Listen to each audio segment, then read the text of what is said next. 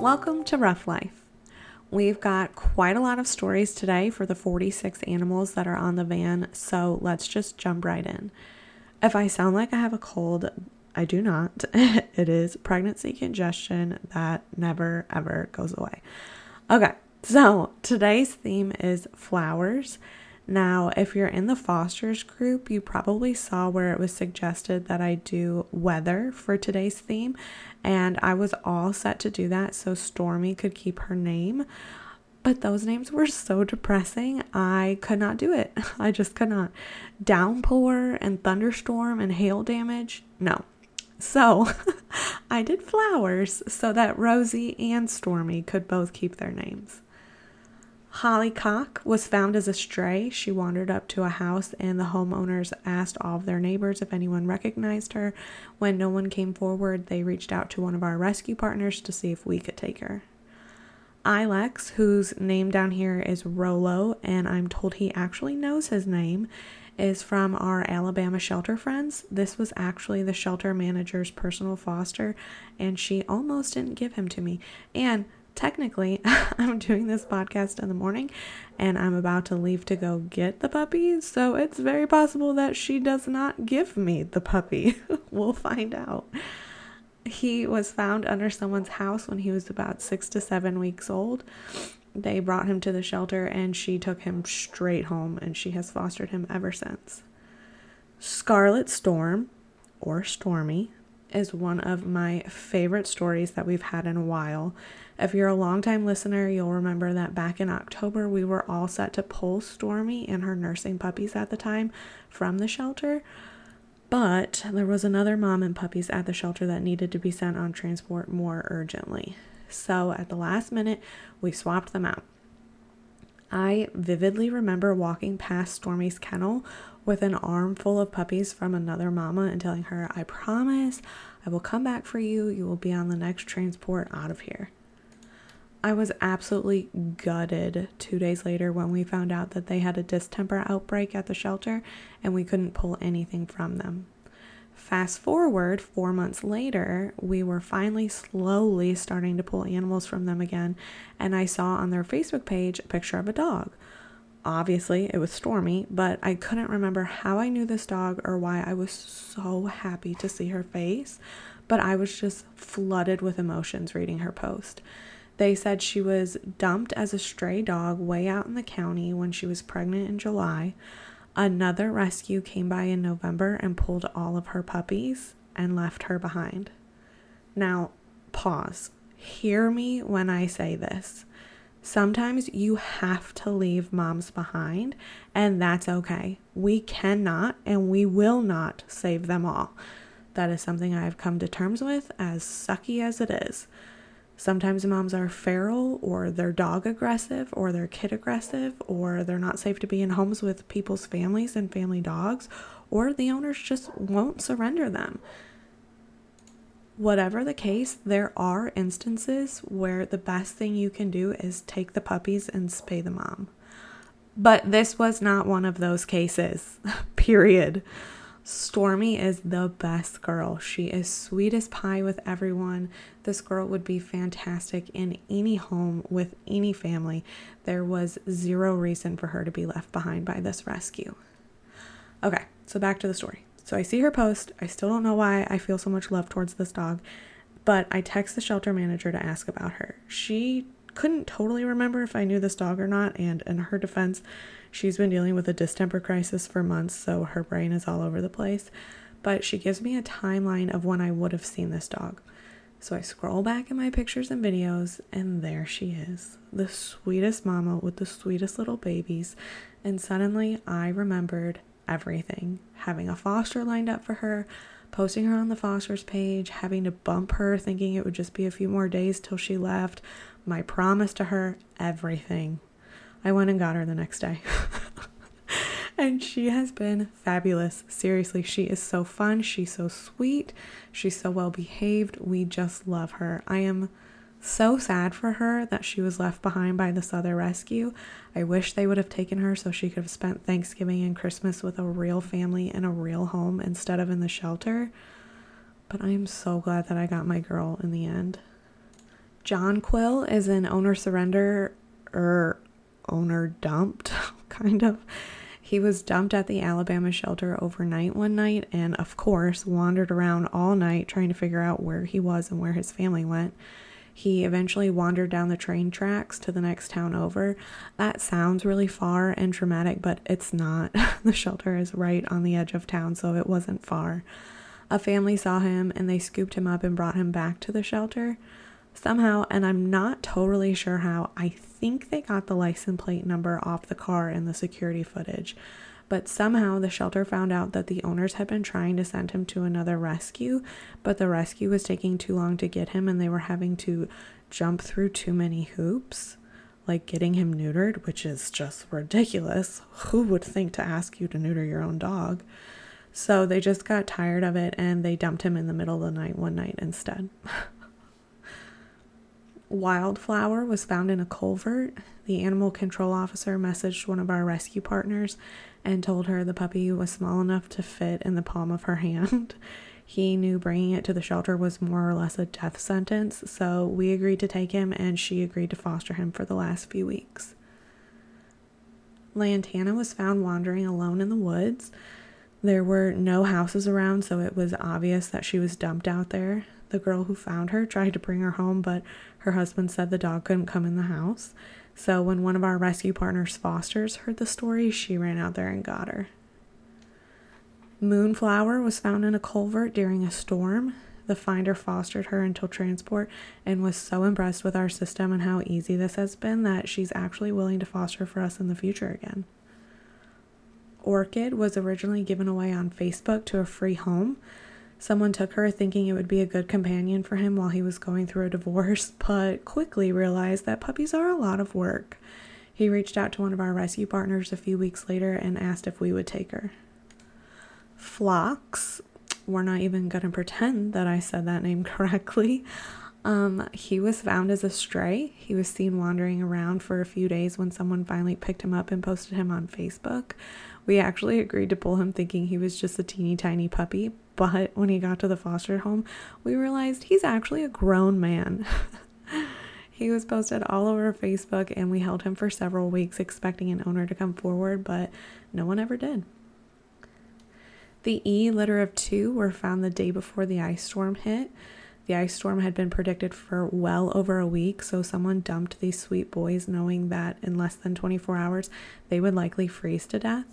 They were actually dumped on a busy road and someone saw them on her way to work, and when they were still there on her way home from work, she stopped to get them. The G Mama, who is going down as another one of my all-time favorites, and her 5 G pups are also from the Alabama shelter. Gardenia was seized from a cruelty case last year. After an ugly court battle, the shelter won custody of her and her puppies from the litter at that time. They were all put up for adoption, and she was adopted out to a home with her last puppy.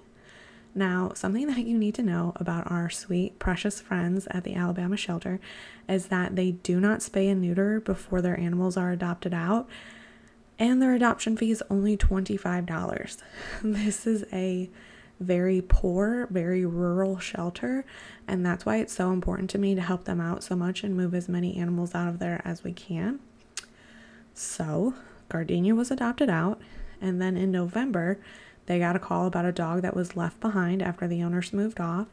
They said the dog had been fending for herself for several weeks, and it was clear that no one was coming back for her. When the shelter got out there, they were shocked to see that it was Gardenia, and she was pregnant again. They took her back to the shelter, and she ended up giving birth several weeks later. I picked her up the same day that I picked Stormy up, and I'll be honest, I was really just excited to be busting Stormy out of the shelter. I had never met or seen Gardenia before, so I didn't have that emotional connection to her like I did Stormy. We drove them 90 minutes to the doghouse in Mississippi, and by the end of the drive, Gardenia and I were thick as thieves.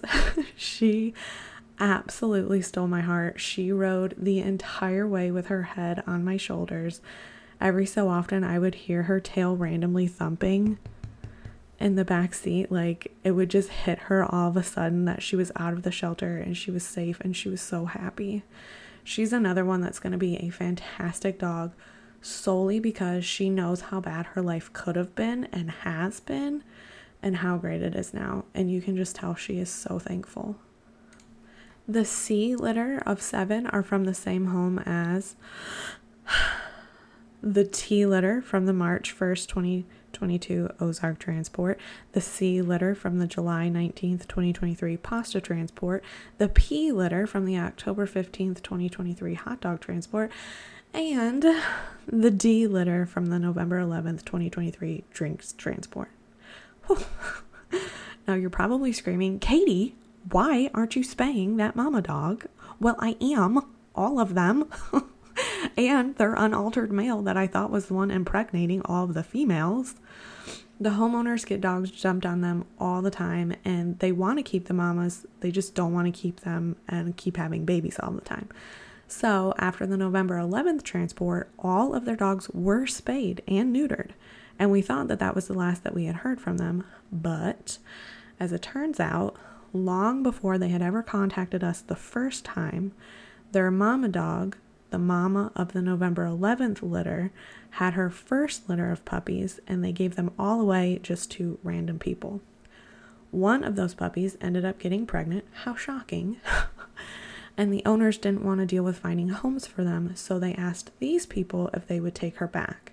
They loved this dog so much when it was a puppy, so they were very excited to take her. And they were happy that they knew we would take all of these puppies and have her spayed so she would never have to go through this again. So, the puppies on today's transport are the nieces and nephews of the puppies from the November 11th transport, I think. Honestly, it's making my brain hurt to try to figure this one out. I don't totally know if that's right, but the mom of today's litter is the older puppy from the mom of the November 11th litter. Everyone is spayed. The end. Y'all better buckle up for this one. The B litter of 9 are actually at least a litter of 2, possibly even a litter of 3. But when you hear everything that they've been through together, you'll understand why I've just kept them as 1 litter.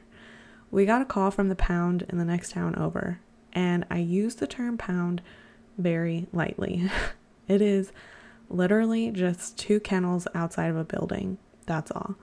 They said they had 6 puppies dumped in a metal garbage can outside of the building overnight. We told them, sorry, we don't have any room right then. But our transport was leaving, I think, like the next day or the day after. So we told them someone somewhere will have room for them then.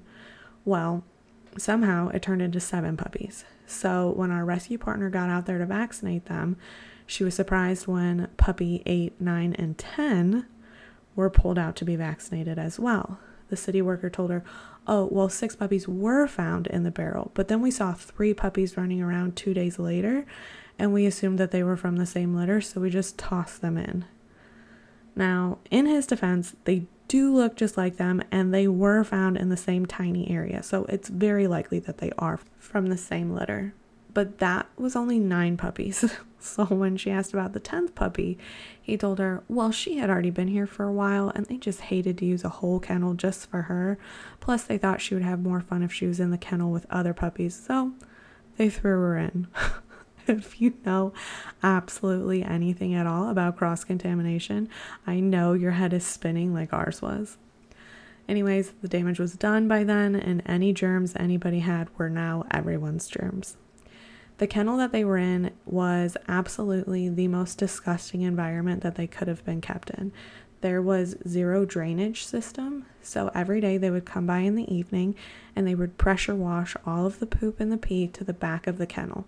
Day after day, litter after litter. That's all they ever did. They'd come by one time in the morning to throw food out for everyone, and then one time in the evening to hose everything to the back of the kennel. That's all. Of course, after everyone found out about this, we could not let them stay like that. So our rescue partner moved some fosters around, and she and another one of her fosters went out there the next day to get all 9 puppies and help move the kennels to a different area on the property where they could be hosed out easier. Inside this teeny tiny kennel was just mounds of soaking wet poop, a pallet, a wooden pallet, and an igloo doghouse stacked on top of it. As they were pulling everything out to hose off and move it to the new spot, they lifted up the pallet, and in between the wood was a dead puppy.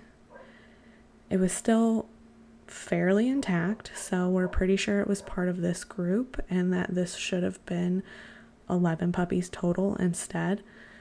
Without a doubt, though, that puppy crawled under that pallet and was drowned when they came by that night to power wash the kennel floor. The city worker, the foster, and our rescue partner were all crying. It was horrible.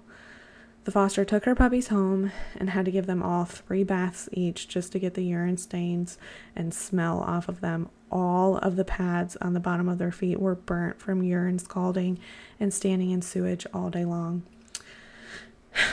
That should be the end of the story, where I tell you they all lived happily ever after, but unfortunately for these puppies, that was not the case.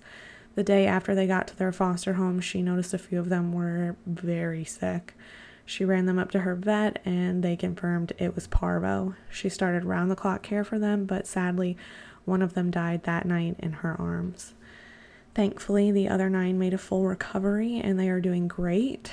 It was weird, though, because the little white puppy that was already at the pound to begin with never broke with parvo.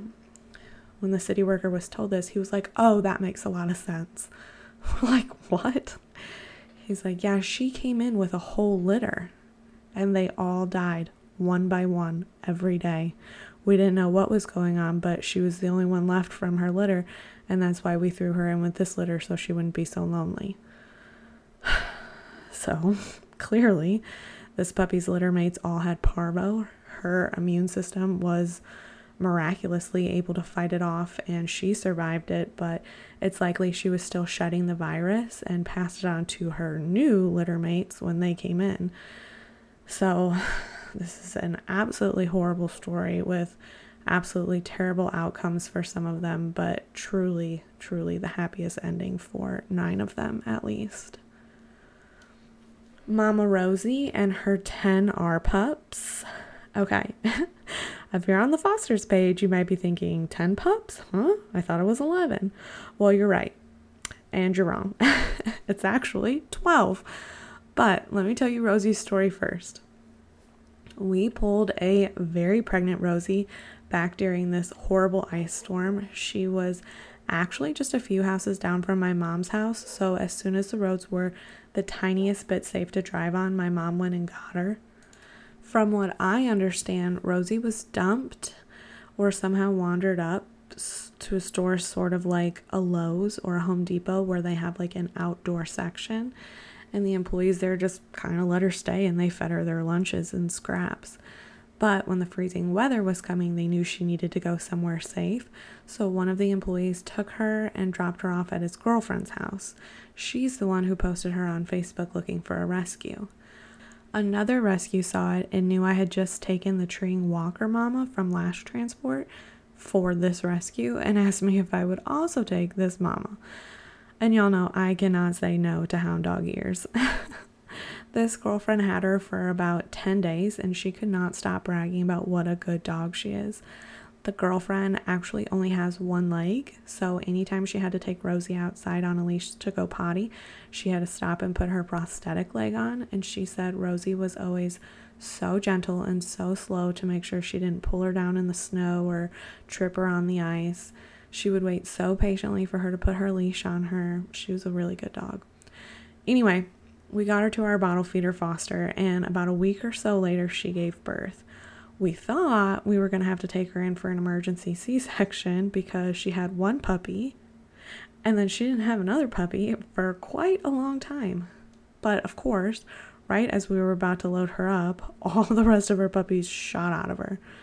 The reason that we are only sending 10 of the 11, kind of 12 puppies is because the runt is so unbelievably tiny still. The foster will hold Rosie down once or twice a day to make sure that the runt is nursing a little bit, but the rest of her feedings are done by bottle.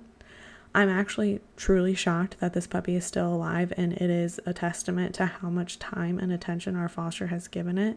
She's 3 weeks old today, and in a perfect world, she would still be with her mom to nurse on, even if it was just once or twice a day. But there's no way she would survive the stress of transport, let alone us find a foster up there that would take 10 puppies and the mom and bottle feed her the rest of her feedings.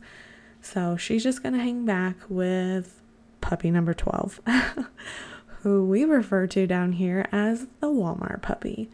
And y'all will just have to wait until the next episode to hear that insane story. But I promise you are going to love these 2 puppies, their stories, and their shocking photos.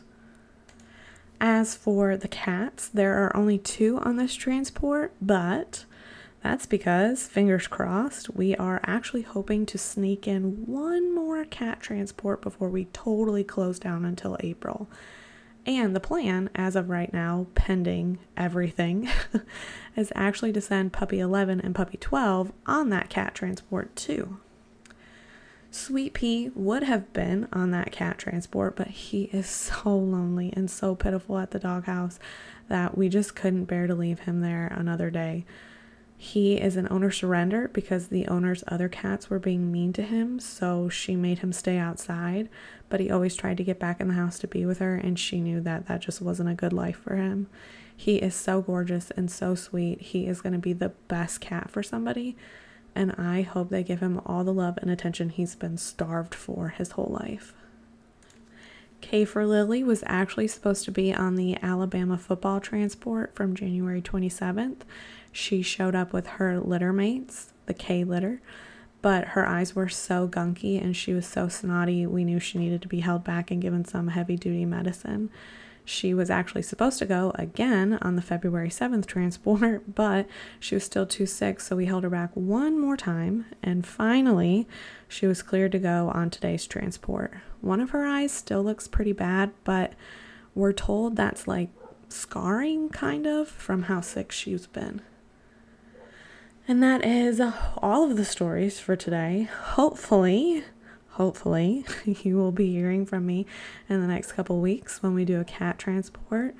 Otherwise, the next time we do a transport and you hear from me will be April, and I should, hopefully, be dragging a newborn baby out there with me. Fingers crossed, anyways. It's a rough life, but someone's got to do it.